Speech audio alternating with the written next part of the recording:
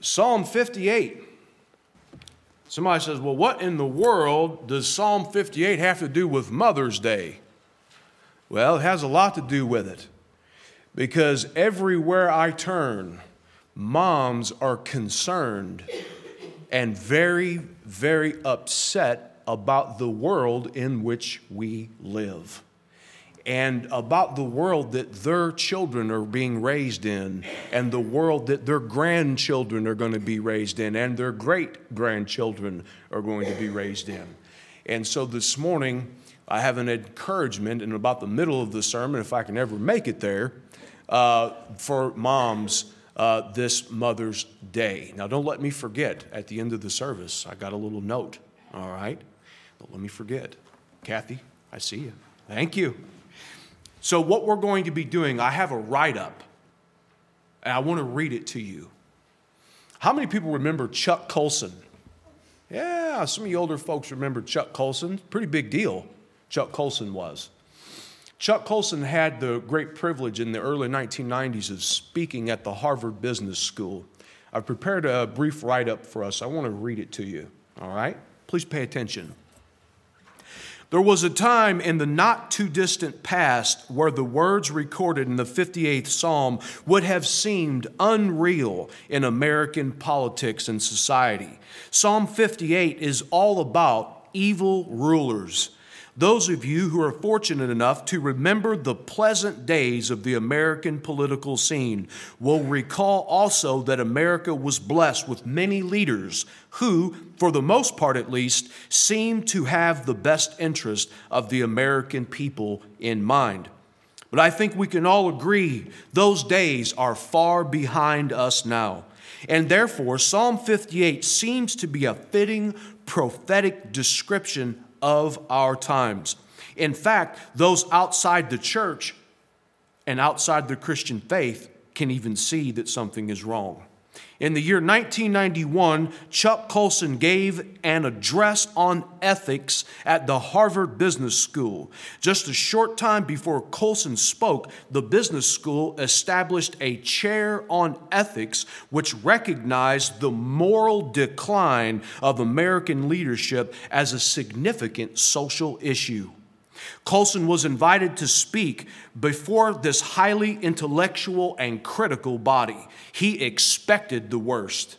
It was just a few short years before that the Nobel Peace-winning prize neurobiologist Sir John Eccles was lampooned when he dared to suggest that while human brain cells could be accounted for through evolutionary process, human consciousness of the mind is something that must come from God. But as Chuck Colson began to review the many moral failures amongst the political leaders of the day, he was given a surprisingly respectful opportunity to be heard. Colson mentioned the Keating Five, who were 5 U.S. senators tried by a tribunal of other senators for the savings and loans scandal. Senator Dave Durenberger, who was censored by the Senate. Marion Barry, the then mayor of D.C., who was arrested for drug use. Congressional leaders who have been implicated, indicted, and found guilty of various crimes by the droves. Then Colson mentioned what was perhaps the most unethical incident of the time, the HUD scandal, in which people were embezzling large amounts of money from funds intended to help the poor and disadvantaged. Well, coming into our present day, Mr. Colson would be rolling over in his grave. In the last several months, the governor of New York has been implicated in a terrible scandal involving the deaths of hundreds of elderlies in nursing homes during the COVID-19 pandemic. The current president's son has credible allegations of drug use, child trafficking, and corruption against him. Both political parties have a seemingly endless laundry list of fraud, corruption, and general bad ethics plaguing them. This culture of corruption permeates our society from the top down, a corruption which is an epidemic, all during a terrible pandemic. This same corruption forced the Harvard Business School to recognize the problem, even though they had no answer for it then, nor do they have an answer for it now. Today, we have throngs of people, some of whom are followers of the Democratic Party, others Republicans, both of which seem bent on blaming the political policies of their opposing leaders for lack of proper employment, declining prosperity, poverty, corruption, etc. It seems the common person perceives political leaders who are in power, who are usually wealthy with jobs, housing, and plenty of food. They regard them as directly responsible for the ills of our society. Many people feel powerless to change anything for the better. This has led to national despair for those on both sides of the aisle. What we must remind ourselves is that power and prosperity accompany each other, as do powerlessness and neediness, regardless if the people in power are democratically elected or if they rule as unelected autocrats. Very often, people who are at the bottom of the totem pole of our culture simultaneously overestimate their leaders' ability to fix the ills of our society while grossly underestimating the true forces which really dictate what happens in our world. Paul the Apostle says in Ephesians chapter 6 and verse 12, "For we wrestle not against flesh and blood, but against the rulers, against the authorities, against the cosmic powers over this present darkness, against the spiritual forces of evil in the heavenly places." David is speaking of a similar truth in the 58th Psalm. Paul and David both suggest that something supernatural is behind the scenes of our world and directly influencing the events that surround us. Let us come to understand the supernatural worldview of the Bible and glean wisdom from the Lord through David concerning why our world is the way it is and how and what we can do about it.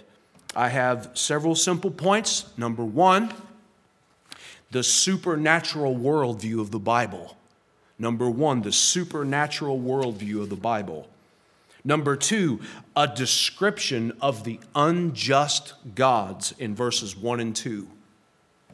Number three, a description of fallen humanity in verses 3 through 5. Number four, an imprecatory prayer in verses 6 through 9. And an encouraging conclusion in verses 10 and 11. That's the supernatural worldview, a description of the unjust gods, a description of fallen humanity, an imprecatory prayer. The word imprecatory means curse, and an encouraging conclusion. Everybody ready? Say amen. All right, here we go. I want to introduce you to the supernatural worldview of the Bible. The Bible was written in a time and an era of human history where rationalism, modernism, philosophical sciences, rationalism, all these things that have permeated our society for many, many years, those things were non-existent in the ancient world. I want to share with you sort of what's going on behind the scenes in the first verse, because our interpretation of Psalm 58 hinges on this first verse. The New International Version renders verse 1, "Do you rulers indeed speak justly? Do you judge people with equity?" The proper translation is found in the English Standard Version. And as a grammarian, there's some very fascinating things going on in the Bible behind the text in verse 1. See, in the ancient world, the Jewish people viewed their God, Yahweh, Jehovah, they viewed their God as the God who was at the top of the food chain. The Bible also gives us this supernatural worldview in itself. I want to share with you a very powerful passage of Scripture in the 32nd chapter of the book of Deuteronomy. I'll quote it to you. Deuteronomy 32 and verse 8. The Bible says, when the Most High gave to the nations their inheritance, when he divided mankind, he fixed the borders of the people according to the number of the sons of God. What in the world is Moses talking about? What is this event where God divided mankind? What does it mean that God fixed the borders of the people according to the number of the sons of God? Well, there's one great event that comes to mind when God divided humankind. God divided humankind in the early portions of the book of Genesis at the Tower of Babel. Now, this is a key event in the narrative of the book of Genesis. What Deuteronomy chapter 32 and verse 8, and by the way, this is how the Bible works. It's important not only that we hear what the Bible says, but that we understand something about how the Bible works. And as the Bible goes on, we believe that the Bible is what is called a progressive revelation. Now, that's just a fancy way of saying the Bible fills in all the details as you go on into the Bible. So you learn more about God, more about God's purposes, more about what God is doing on the earth and through his people as you read from Genesis to Revelation than you do just at the beginning in Genesis. God begins to add more and more and tell us as time goes on what happened and what is going on. Deuteronomy 32 and verse 8 says something very shocking, and it is this: that at the Tower of Babel, you remember the story in Genesis chapters 10 and 11, where God divided the nations. You remember what they were doing? They were building a tower. And the tower is called a ziggurat tower. And this was a pyramid structure where the people of the ancient world believed they would climb to the top of this great pyramid, they would offer sacrifices, and the gods would come down and give them knowledge and information. The gods would give them the ability to predict the future for when to plant their crops and if there was a famine coming and all this sort of thing. And we see this going on somewhat also in the Bible itself. What happened at the Tower of Babel is the people were building a ziggurat pyramid, and they were trying to receive esoteric knowledge from very powerful spirit beings that live in the heavenly realms. I want you to think about this for a moment. They believed at the Babel incident that they were going to receive special secret knowledge from very powerful beings that live in another realm. Sounds like something out of a movie, doesn't it? But it's right there in the Bible, and that's what the ancient peoples of the world believed. Now, the situation was so bad at Babel that God scattered the people. And Deuteronomy chapter 32 and verse 8 tells us that when God scattered the people, because the people were looking to receive knowledge and wisdom and secret and dark arts from these very powerful demonic forces that live in the heavenly realm, God scattered them all over the earth. He confounded their language. In Deuteronomy chapter 32 and verse 8 says that God actually put these spirit beings in control of the Gentile nations. Think about that. I want to read you a very key passage in the New Testament written by Paul. It's 1 Corinthians chapter 10 and verse 20. Listen what Paul says. He says, "No, I imply that what pagans sacrifice, they offer to demons and not to God. I do not want you to be participants with demons." Did you hear what the Bible just said? The Bible said that the pagan religions of the earth, the idols of the earth, they're not really gods like the pagans and the Gentiles thought they were, but Paul says that these idols, that these gods were actually demons. Wow. It's pretty serious stuff. Now, what does this mean? And what bearing does this have on the 58th Psalm? Well, it has every bearing on the 58th Psalm. Because in Psalm 58, the Bible says, "Do you indeed decree what is right, you gods?" These are the same beings, the sons of God, the Elohim, that God has placed in power over the Gentile nations.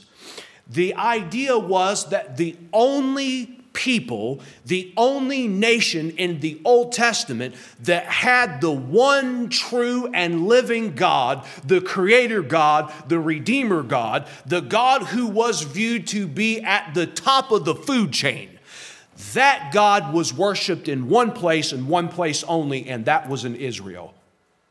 The Jewish people had the one true and living God, and to them all other gods were merely a farce. And Paul says that the gods of the Gentiles were actually demons. How many people have ever traveled the world and seen temples?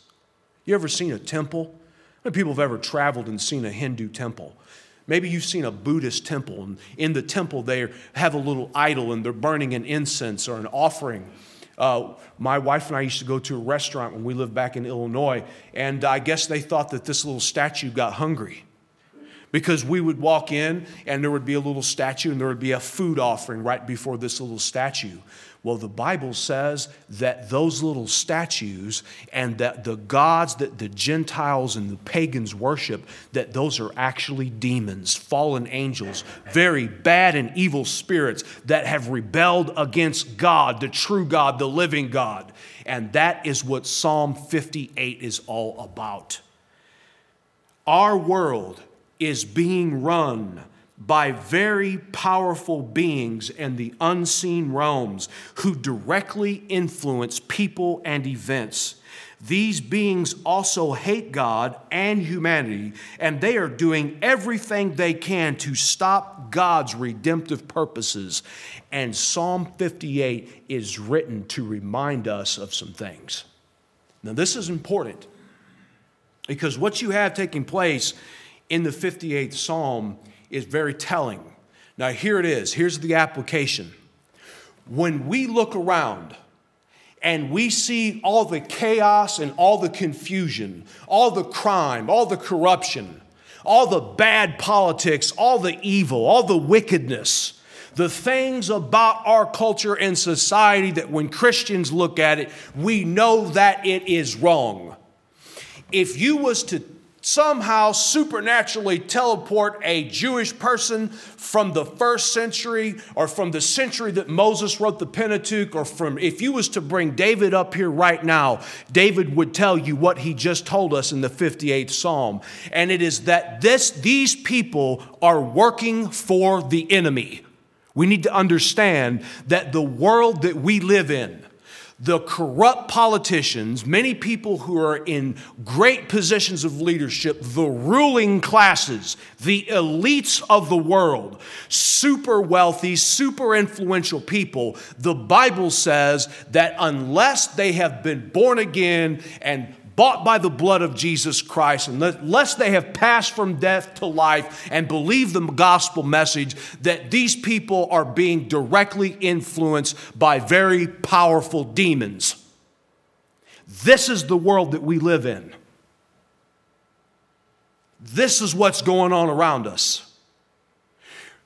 Our world is being held at siege. We are besieged by powerful demons, Satan, his dark forces, all around us all the time. And listen, there's only two kinds of people. I like what Dr. J. Vernon McGee said. How many people have ever heard of J. Vernon McGee? He's an old timer from way back. I like him. He said there's two kinds of people in the world, saints and ain'ts. And there's either saints who love the Lord and who are seeking to live their lives out for the glory of God, or they're trying to live by biblical principles, or they ain't. They're outside of the faith. They're outside of God. And we need to be aware that there is a very powerful puppet master behind the veil. And what you see with your eyes is only part of the story. Paul said we wrestle not against flesh and blood, but against principalities, against powers, against the rulers and authorities and cosmic powers over this present dark age. He describes the unjust gods. The main charge against these very powerful spirit beings is found in verse 1. He said, "Do you judge the children of man uprightly?" God looks at what is going on in the heavenly realms, in the cosmos, with what these beings are doing to humanity, to our culture, to our society, and God is not pleased with what they're doing. In the 82nd Psalm in verse 1, the Bible said that these very powerful spirit beings that rule the unredeemed from the spirit realm, that they're going to one day, God is going to cast them into outer darkness. They're going to die like men.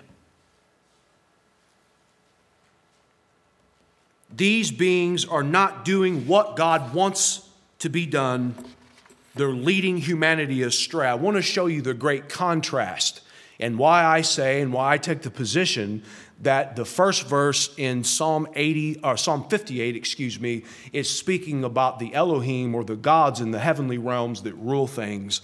It's because in verse 11, there's a pun that takes place. So verse 1, he said, "Do you indeed decree what is right, you gods? Do you judge the children of man uprightly?" The idea is that these beings are not being just. They're not executing justice. But notice verse 11. They're being contrasted with someone. Who is it? Well, it's God himself. God is the true judge of the earth. God is the one who always does righteousness. God does not seek to lead humanity further into darkness. God seeks to bring life and light and truth. And these very powerful demons are being compared to God himself, and God says that you are not doing what I want you to do. He gives the reason for their disobedience in Psalm 58 and verse 2. "No, in your hearts you devise wrong. Your hands deal out violence on earth." These are corrupt beings, and the people that work for them are likewise corrupt. Why is there so much crime, degradation, corruption, evil in our world? Because our world is being directly influenced by very powerful demonic forces that live in another world, in another realm. This is what the Bible teaches. And humanity is no match for them. They are vastly more powerful than we could ever imagine.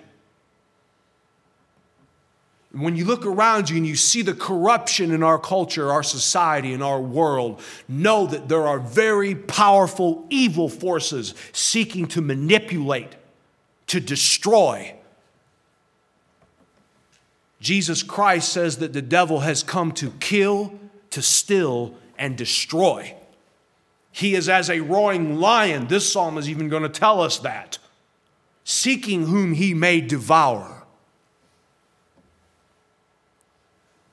Now look at verse 3. Something happens. Now the psalm addresses human beings. How do you know the psalm addresses human beings? Because it mentions the womb. These must be humans in verse 3 because there's only one kind that's born, and that's those who come from the womb. Well, there's something happening. Notice that there's an emphasis on two things. There's an emphasis on human births, and notice also in verse 4, they have venom like the venom of a serpent. I wonder, where do we meet a great serpent? What part of the Bible talks about a great evil serpent who comes from another realm to lead humanity astray? Genesis chapter 3, very clear. The devil, Satan, our emissary, took upon himself the form of a serpent, a nekesh in Hebrew. It just sounds like a nasty word, doesn't it? Nekesh. It's a serpent. It's a deceiver.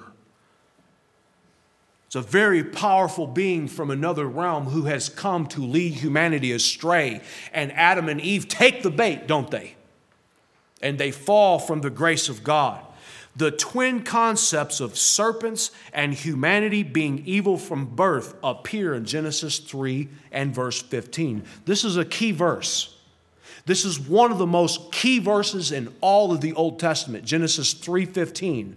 I'll give you a big word and make you think I'm smarter than I really am. Proto-evangelion. It means the first gospel. Proto-evangelion means the first gospel. Where is the gospel first mentioned? It's mentioned in Genesis chapter 3 and verse 15. Let me read it for you. I will put enmity between you and the woman, and between your offspring and her offspring. He shall bruise your head, and you shall bruise his heel. What is this talking about? Well, after the original humans, Adam and Eve, disobey the command of God to not eat of the tree of the knowledge of good and evil, God comes and God pronounces a curse on the serpent. And he says, upon your belly you shall go. And the idea is very, very vivid. This very powerful satanic, this Satan, this being, this devil that we meet in the Garden of Eden, God says that he's going to make this being low. How low? The dust of the earth. Isaiah chapter 14 says that Lucifer, the son of the morning, desired to be like the Most High. And because Satan desired to be like the Most High, God cursed him and made him the most low.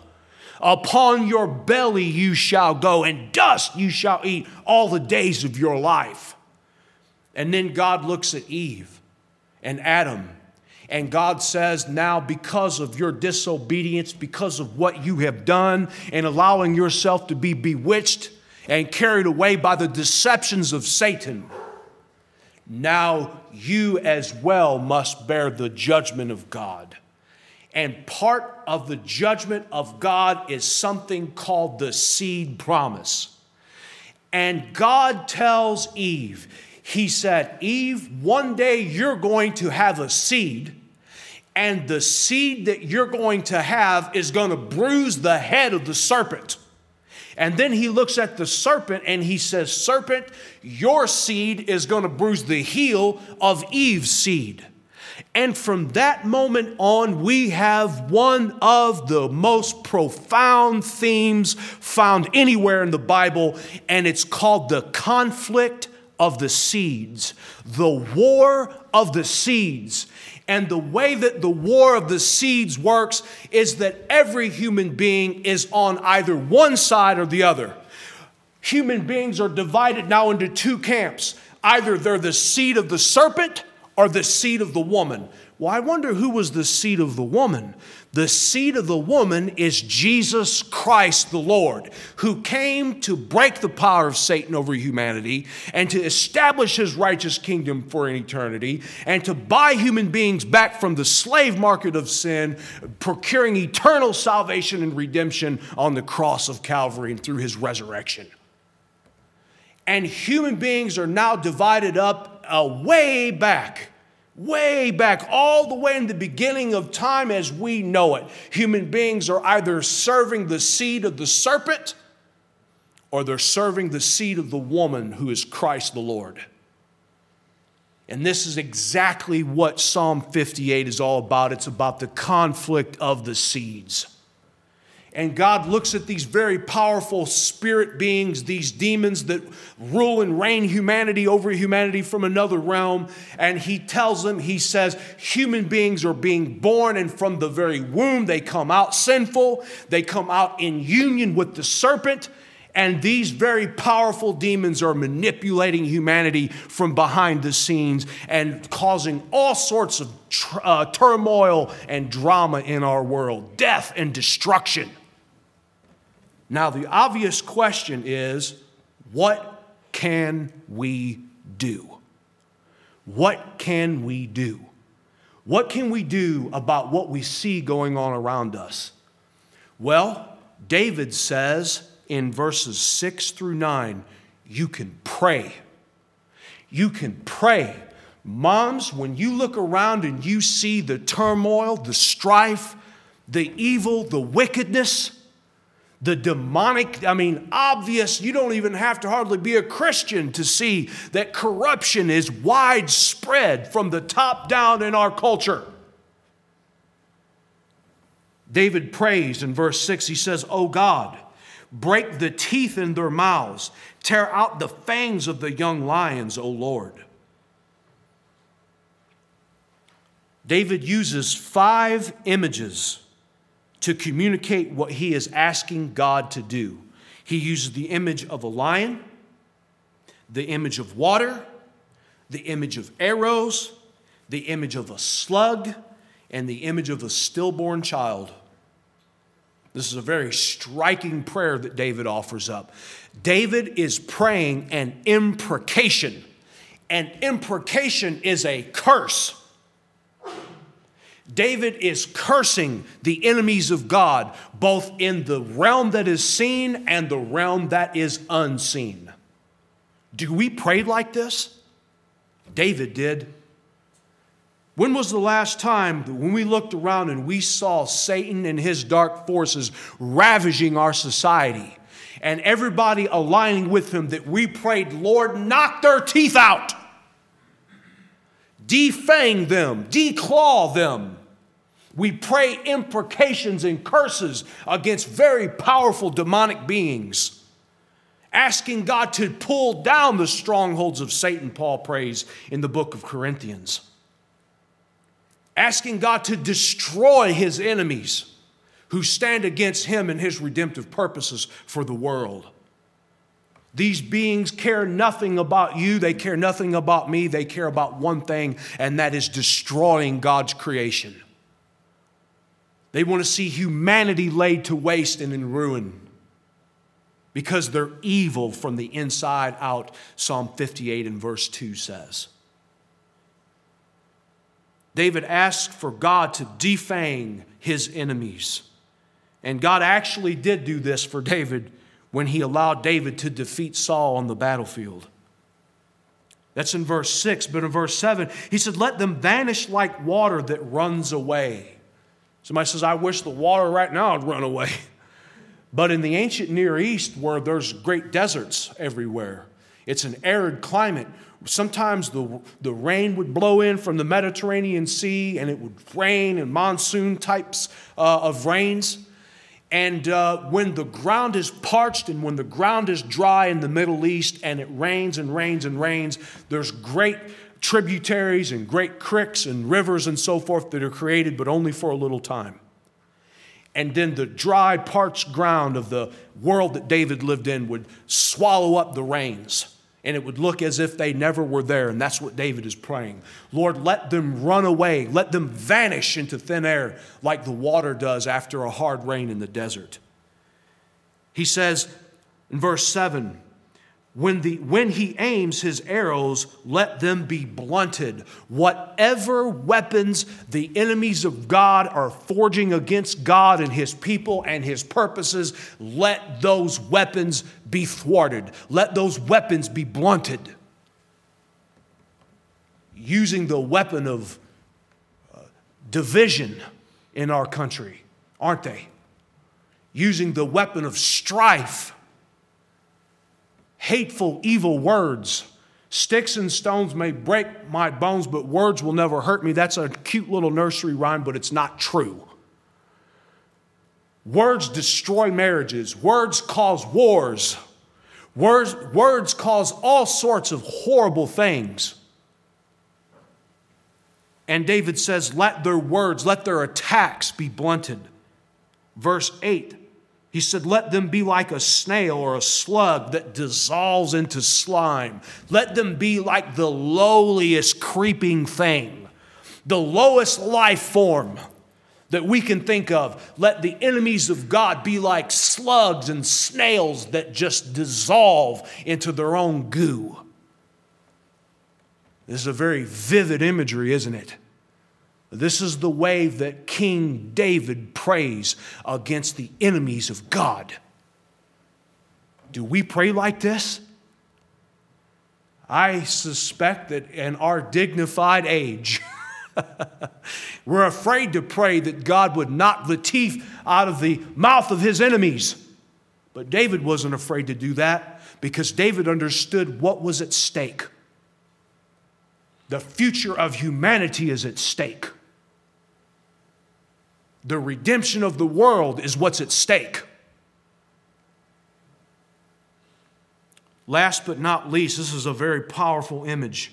I didn't make up this image, the Bible did. Look at what he says in verse 8. Like the stillborn child who never sees the sun. This is a pun, a poetical pun on what was said earlier in verse 3. He said, the wicked are estranged from the womb. David said, if the wicked are coming out of their mother's wombs evil, he said, let them never be born. Like a child who dies in infancy, may the enemies of God die as stillborn babies. Wow. Do you pray like that against the enemies of God? David did. David did. Maybe we could follow his example. You say, I don't want to be unloving. Well, neither does God. But nevertheless, we live in a world that is being assailed all around us all the time by very powerful, dark, and satanic forces. What can moms do for their children, for their grandchildren, for their great-grandchildren? They can pray like David prayed. Take them out, Lord. Here's the model prayer. Lord, either change them or remove them. Lord, change them with the gospel. But if they won't change, remove them. An encouraging conclusion. It ends on a high note, doesn't it? The righteous will rejoice when he sees the vengeance. He will bathe his feet in the blood of the wicked. Wow, what a statement. Can you imagine such a thing? Verse 11, mankind will say, surely there is a reward for the righteous. Surely there is a God who judges on earth. When we look around us and we see all the evil, the wicked, the darkness, Satan and his dark emissaries seeking to destroy God's people, destroy God's work, there's a reward for living righteously, isn't there? That's what David says. He says, don't give up on what you believe to be true about your God. And it is that your God will always bring justice. He will always bring judgment. Every single time, God will do right. That's what Abraham said. When the Lord was going to destroy Sodom and Gomorrah, he said, shall not the judge of all the earth do right? And God most certainly will. And this is what makes our God so much more wonderful, so much more transcendent than all the other gods, little g's of the earth. Our God is a God of perfect justice, of perfect judgment. He never makes a mistake. He is compassionate. He is kind. He is gracious. And when you see the world around us seemingly crumbling and the forces of darkness assailing the people of God and the purposes of God on all sides, what you can do is pray. Pray like David prayed. Pray for the just God of all the earth to execute his justice and his judgment against his enemies. Let's bow for a brief moment of reflection, shall we? Ryan and the musicians are going to come. He's going to lead us in one stanza.